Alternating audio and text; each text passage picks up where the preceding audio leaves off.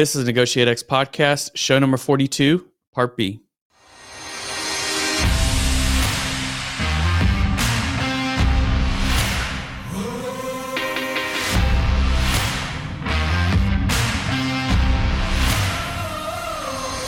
You're listening to Negotiate X Radio, helping you elevate your influence through purposeful negotiations. If you're here looking to learn about how to become a better negotiator in both business and life, then you're in the right place. Stay tuned and be sure to join the others who have benefited from NegotiateX.com, your home for negotiations training and consulting online.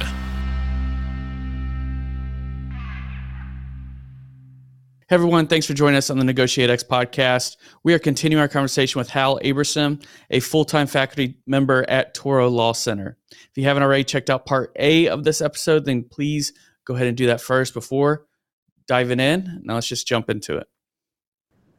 Hey, so Hal, at the beginning of our conversation here, you had talked about how everyone is an expert at negotiations, or at least they think that. So then how do you develop a course to teach negotiations to people who think they may already know everything? Well, what I'm about to describe to you did not occur overnight. Okay, it's life is a set of trial and errors. You learn, you get feedback. You go, "Ooh, that wasn't so smart," or "That was brilliant." 10 years later. So when I first started teaching this stuff, I never taught positional negotiation. I just thought that's what you go to law school for: is teach people to play this game of. Right. I will make a first offer, you'll make a counter offer, I'll play poker of some version in this negotiation game, and then we'll get to some compromise. I felt that was not very productive, and I, for years, never taught it. And then I started realizing that was not a very good choice, because I had to take people where they are. It goes to your question about people already are experienced. And I wasn't fully respecting them in my early years of teaching. So I revamped my courses and started by teaching positional negotiation.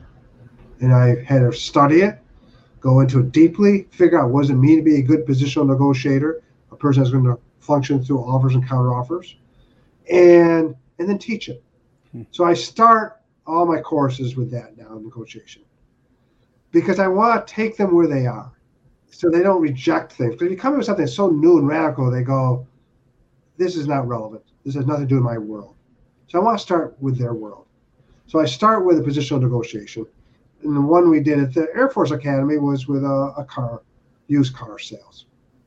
And everyone has experience buying cars. Okay, so we do that. And then we talk about what makes it work well, what does not. And it's a very easy way to begin to introduce objective standards, because you have the Kelly book value right away. And if you're thinking about buying, selling a car, so you start introducing some of the concepts. And then I say, okay, now we're going to go into some newer stuff. And then I'm going to show you at the end of the course how what you will be doing with your whole lifetime, how it fits into the bigger picture. So I'm not discarding it. I'm not rejecting it. I'm just going to show you how it fits in. So now we're going to start introducing interest-based negotiation, introduce problem solving, introducing some of the concepts that we're all familiar with as teachers in this field. And then at the end, I come back to positional negotiation and show the small role it plays in the overall negotiation, usually at the very end. Thank you for that. I think that's helpful from a design perspective. And some of our listeners teach negotiation. I know I'm always constantly wrestling with the best way to present these ideas in a holistic over the time of a course. Sure. You mentioned teaching at the Air Force Academy. Where were there differences, and how did that affect the way you taught the students in terms of, future officers in the Air Force versus future lawyers coming out of Toro? I think it's all the same, with an exception I'm going to mention in a moment. Whenever I teach negotiations, I always begin with the same opening line or do a training program. What we're going to cover here applies to your personal life, applies as a lawyer to deal with legal disputes, or deals with world peace. It's all the same process. The same ideas in play here. Where I think it is important is to give people illustrations that they can relate to, and not relying on the vetted classic cases. So I went to the Air Force Academy. It was very interesting what happened. There's so many things that happened that was so fascinating. It was really a year I'll treasure for the rest of my life. I learned so much. It was just a great group I had an opportunity to work with. And imagine how good it would have been if you were at the U.S. Military Academy. They're on the street. They're close by. There are a couple out there. I'm in New York. So they hire me with the idea that they want to reassess their program that's been around for about 10 years at that point, maybe longer. And no one's really taking a fresh look as an outsider. And they have this idea, let's bring an outsider once in a while and see what we're doing and see if it makes any difference. So I said, oh, this sounds like a great opportunity. Sign me up. So I pack up from New York, rent out my apartment, move all my belongings out to Colorado Springs, know nobody. I mean nobody. And as I'm fond of saying, because as you mentioned in my bio, I've done a fair amount of travel, although not everywhere, as you pointed out. There's still one continent to look forward to. But I've traveled a lot, and people have said, where are you traveling this year? I said, I'm going to a foreign country this year, but it happens to be in the U.S. because I had no military background. And it was a foreign country for me. And people welcomed me as a tourist and a visitor. But it was still new. When I get there and I sit down with the person who's in charge of the negotiation program, Carmen Leon, and he says to me, well, here's our course. What do you have to say about it? I said, well, they told me my job is I'm coming here with a clean slate, a clean canvas, and I'm just going to take a fresh look at this from the bottom up. He says, well, not so quick. He says, between the time they offered me the position and the time I showed up, some guy by the name of Aaron has been hanging out with them. Man. He spent a whole year revamping their course and incorporating all the stuff that he was teaching at West Point. And he was very impressed with the changes and a little exhausted too. He said, we're not really ready for more big changes. We made a lot of changes one year. He said, but we're happy to have your input to refine everything that Aaron has done. And I think to myself, what am I doing here? I just packed up my entire life here for 11 months, and they may not need me. So I started looking at what Aaron did, and I learned a lot from what they did at West Point. In fact, I ended up incorporating a lot of what they did in my course when I went back to New York. But now to answer your question, because I want to give the question a context. So now I'm looking at a program that's already well developed and very sophisticated course. And the first thing that struck me was how many exercises were still non-military based exercises. Yeah. And one of the things I knew many years ago, early in my career, was that you can have the greatest idea in the world, the best idea in the world, the right idea in the world, but people aren't going to connect with it unless they have a context they can connect with. And so I was struck that you need to have more military exercises. I also made some other suggestions, Aaron, sorry, but I did make a couple other that were adopted. But the central structure was the same, and we started adding more and more military-based exercises. All improvements, Hal, all improvements. I know that. And I thought that was important because it's very easy for people to reject hypotheticals that they can't relate to. And I remember early in my career, I'd have lawyers come to me and say, this is great stuff I'm learning, but not relevant to my professional life. And that's when I realized you have to give people exercises that are relevant to the professional life. So that was a big change. At least one of the contributions I tried to make when I was there. You made huge contributions. It was a fun time to share with you. So Hal, having both taught and practiced negotiations and mediation, what are some of the things that you find get into people's way as they are trying to navigate either negotiation or mediation? Well, this will take you back to one of the lessons I got through the revamped course that Aaron put together. And that is, what I liked what he did was that he put together a really integrated model, a full model. Getting to yes is only a partial model. It's not a complete approach to negotiation. And now the course had this new model with this metaphor of a circle. And what do you do before you go inside the circle? What do you do inside the circle? What do you do outside the circle? And I found that image powerful and made the teaching of the material as a comprehensive theory more accessible. So the answer to your question about where I think people make the big mistake, and I'm going to use that model to illustrate it, is people jump inside the circle. And the circle in this model is when the negotiation takes place too soon. People begin by negotiating. They don't do what they have to do before they negotiate, like building up relationships, getting information, doing the kind of preparation that's important before you go inside the circle. And so what happened for me after my experience at the Air Force Academy is I revamped my course by now spending the 14-week semester. The first 4 weeks, we do not go inside the circle. We just focus on all the preparation you need to do and I have a whole bunch of modules around preparation that I've developed with the idea of two things. Now I teach what people need to do outside the circle, but getting people used to the idea they had to slow down. And so I knew they were getting frustrated. When are we going to negotiate? When are we going to do an exercise where we have to solve something? And I said, first you got to prepare properly. I want to slow down. So my short answer to your question is slow down. Don't go inside the circle too quickly. That's where people get into trouble. From your UN background or other experiences, can you point to like a story where that happened well? You were able to say, hey, we spent an appropriate amount of time outside the circle preparing, laying the foundations for what we were going to do.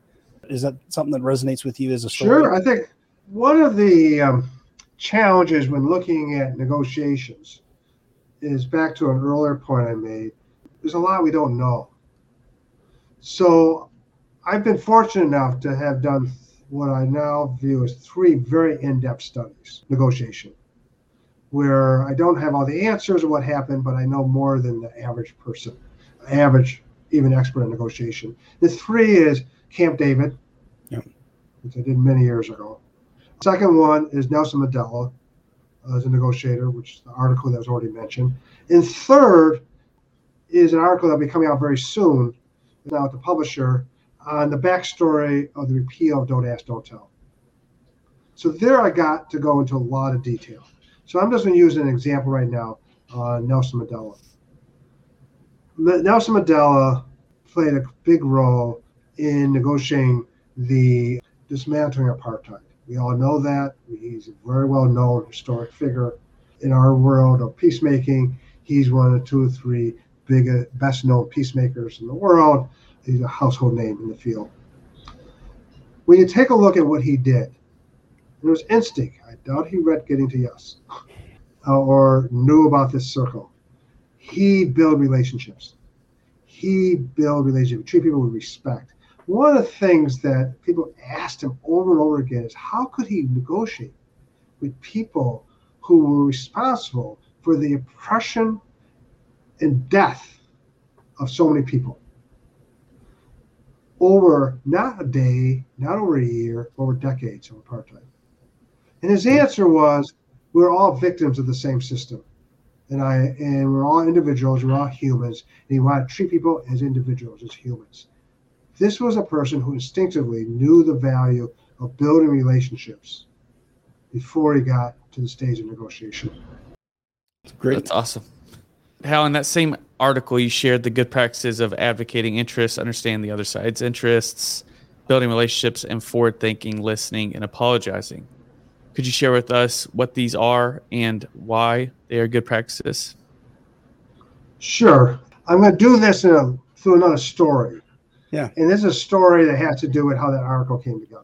At least part of the story of how the article came together. It was a work in progress at the time that this moment arrived. I was presenting to a group called the International Academy of Mediators. And I was still in the early stages of the research and trying to figure out where I'm going with this project. And they gave me like 15 minutes to do a presentation on it. And I present some of the basic points about his story, I focus on 1985 to 1990. 1985 is when Nelson Mandela was offered. He was offered many times to leave, freed from prison if he would denounce violence. But 1985 was a particularly big moment when he was made that offer, because his daughter read a speech that rejected that offer to the world, why he would not denounce violence, which is also another interesting issue from a negotiation point of view. Very interesting issue. And then the study takes a look at all the things that happened between then and 1990. 1990 is when he was released from prison. So I get to this, I'm presenting this work in progress to this group, and I get to the end of the 15 minutes. And I said, so what are the lessons? The question you asked, what are the lessons? And I don't recall whether this is exactly the way I scripted at the time, but this is the way it came out. I said, what do we learn from Nelson Mandela? Nothing. There was such a reaction in the room. I thought, wow, that was really onto something here. I said, people just went silent. There's just, nothing? We get nothing learned from him? And then I said, because what he did was what any good negotiator would do. He used all the practices, all the strategies, all the things we teach, encourage people to do. If there's any lesson that comes out of the Nelson Mandela study, is to give people confidence that if these techniques can work effectively in the tractable, protracted conflict of trying to dismantle apartheid, you should feel confident using these techniques in our day-to-day disputes. And that, to me, is the real lesson of all this. And so your list are just techniques that are well studied and everyone knows are good practices. All awesome way to frame it. Work. Yeah, great way to frame it. You know, Hal, you've had quite a career, again, for the 30 plus years in this field of conflict transformation. I think I'm borrowing that from Dr. Michelle Buck over at Kellogg. It's a way she uses it. Sure. Have you ever failed? Is that something I can ask you to maybe share a negotiation failure that was yours? It was something you saw, something significant that impacted you? And what were the lessons learned from that negotiation failure? Well, the question I'm always asked whenever I make the mistake of explaining what my field is, I always get the same question.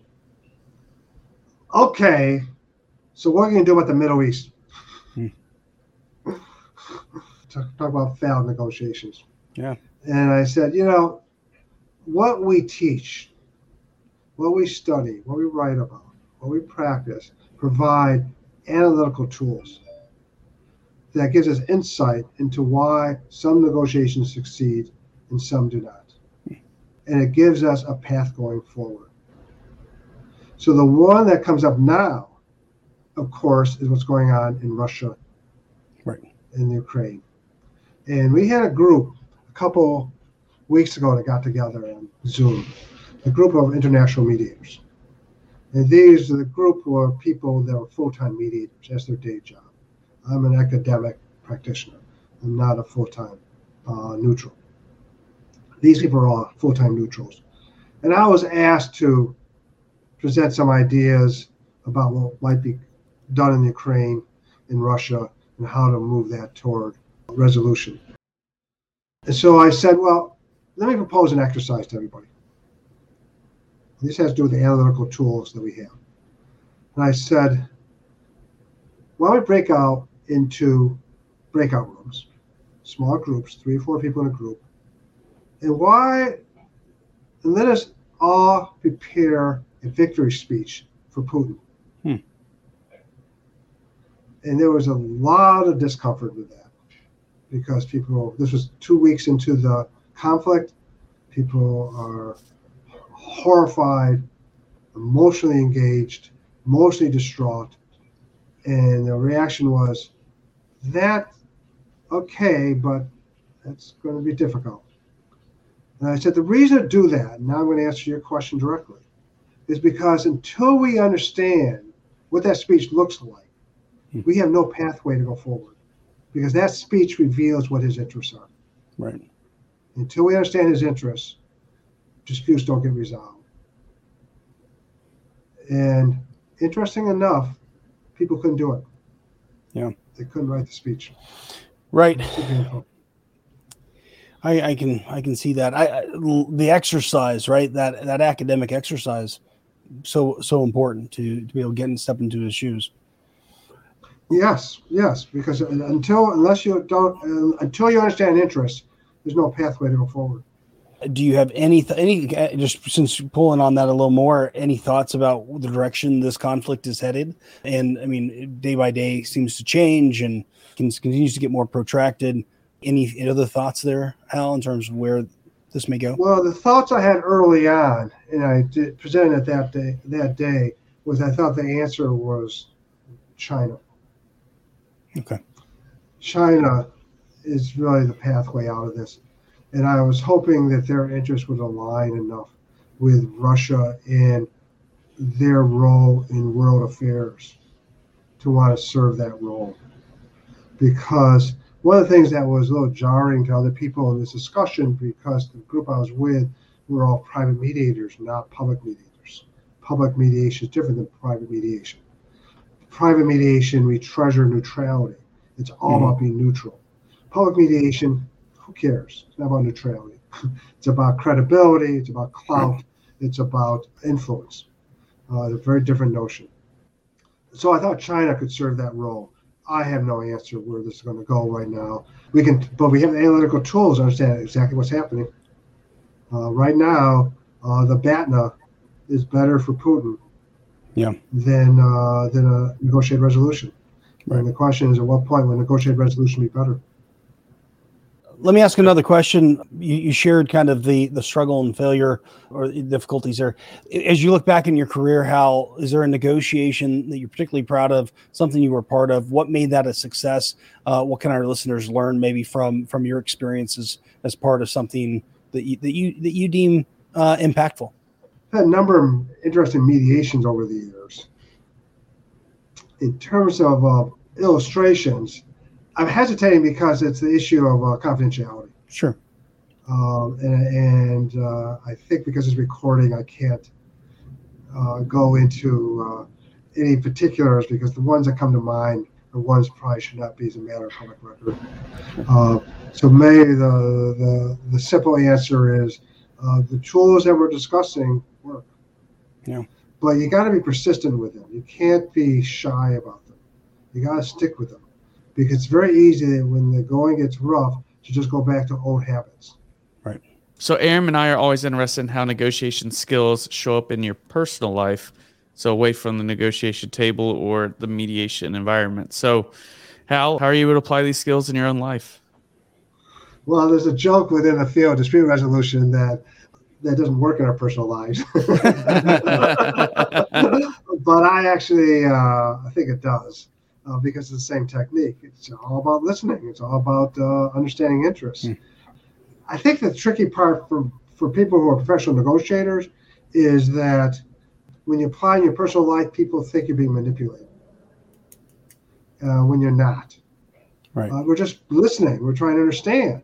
We're asking the questions that we know we're supposed to ask professionally. We ask privately, personally. But it's trying to, because they know so much about you, they question, well, what are you really trying to manipulate us to do? No, I'm just trying to understand what is important to you. I'm just trying to understand your interests. I don't use those words, of course. That just turns people off. You got to be careful not to use the vocabulary in these informal conversations. But that's what's going on in my head. I got to figure out what's important. And then knowing that there's more than one way to meet interests, which is important not only for the other side, but for you. For me, because I love talking about negotiation. I said the biggest problem you have when generating options and thinking you got a good answer is you fall in love with your own solution. Right. And once you fall in love with your own solution, it's hard to be flexible and be open to other ideas and other ways to get there. I haven't figured it out in my personal life, so I'm still working on it, as my wife would probably say. So. Yeah, right. Well, we know who are our greatest critics. Yeah, absolutely. But Nolan, as Hal and I will say from being at the Air Force Academy, as long as you're on that upward trajectory, okay, it is that's the important thing. So, well, I think it's important to see the big picture. Yeah, and seeing the big picture.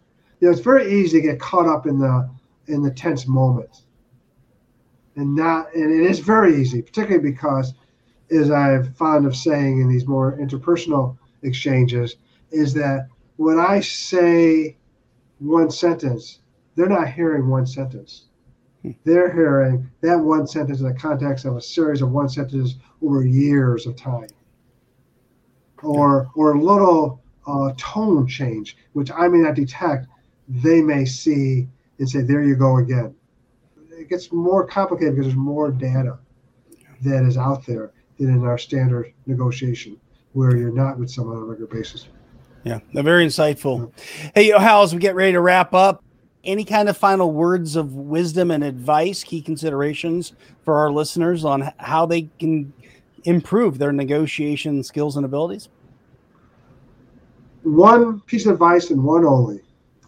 And I used to think it was easy advice to give and easy advice to implement, but after the quote 30 plus years, I no longer think that, but it's really basic. Understanding the other side's interests. There is no more important, powerful concept than that, because once you move away from positions to interests and understand what's really motivating people, it opens the door to so many possibilities. But we get stuck in this positional negotiation as a matter of our upbringing, our default process. People, the way I like to describe it is that people are always throwing solutions at each other, not interests. Someone doesn't come into a room and say, I want here's my interest. I want to be sure there's a better world. They come in and say, I need $10,000, which I would use to have a better world. So what sometimes people say to me in negotiation is, what do you do when someone comes in and say, here's what I want, which is really their solution? And I say, and here's the other lesson, for me anyhow. That's the beginning of a conversation, not the end. Sometimes people think it's the end. When someone shares with me what they want, their position, or tells me what they're angry about, or tell me they can't talk to someone anymore because I'm fed up with this. Whatever it is, that's not an end. That's what I need to begin the conversation. So interest in viewing conversations as openings, not closings. Yeah. Hey, Hal, thank you so much for sharing that. It's wonderful insights, and thank you so much for joining the podcast. This is a podcast that is all about elevating your influence through purposeful negotiation. So with that, turn it over to Aram for some final thoughts. Thanks, Nolan. And let me just thank you, Hal, for taking the time out of your busy day and schedule to be with us. It is great to see you again. Thanks for the impact that you've had on me, on those that are listening to this, certainly on the officers you impacted at the Air Force Academy and all the students you've had through the year. So thanks for that, Hal. I'm very appreciative of your work. Folks, there's just so much I think that you can take in terms of takeaways. I really encourage you to read Hal's article on Nelson Mandela. And I think what Hal said there, if these skills can work and these approaches can work in that sort of environment and context, they can work with the challenges you're facing today, personally and professionally. So encourage you to look at that. Encourage you to read some of the other articles that we'll certainly link to. And again, Hal, thanks for being with us. Well, thank you for this opportunity. This was very enjoyable, and I really appreciate the opportunity to answer these questions because they caused me some self-reflection. So thank you. Absolutely. So that's it for us on today's podcast. Thank you so much for joining. If you could please rate, review, and subscribe to the podcast, we greatly appreciate it, and we'll see you in the next episode. Thank you for listening to Negotiate X Radio, helping you elevate your influence through purposeful negotiations.